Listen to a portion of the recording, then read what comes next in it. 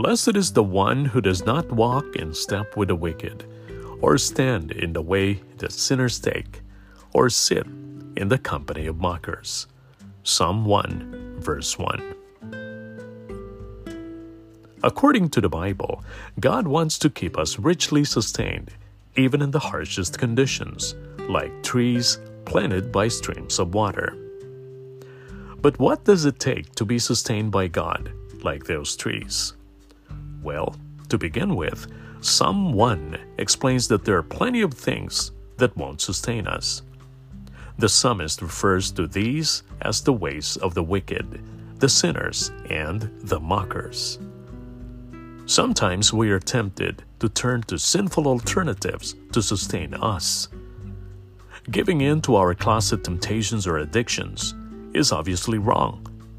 But other times, our alternative sources aren't necessarily wrong. They're just insufficient.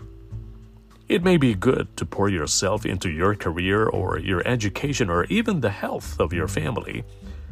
But none of those things are sufficient to sustain you during times of drought.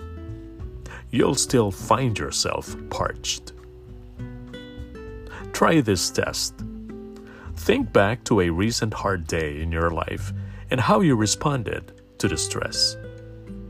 Could an atheist have used the same coping strategies as you did?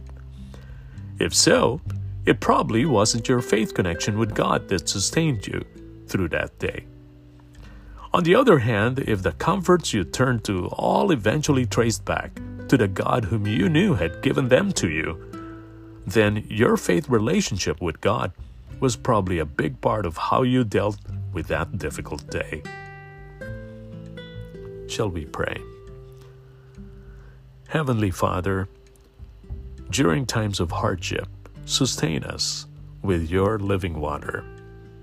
Help us to trust fully in you. Amen.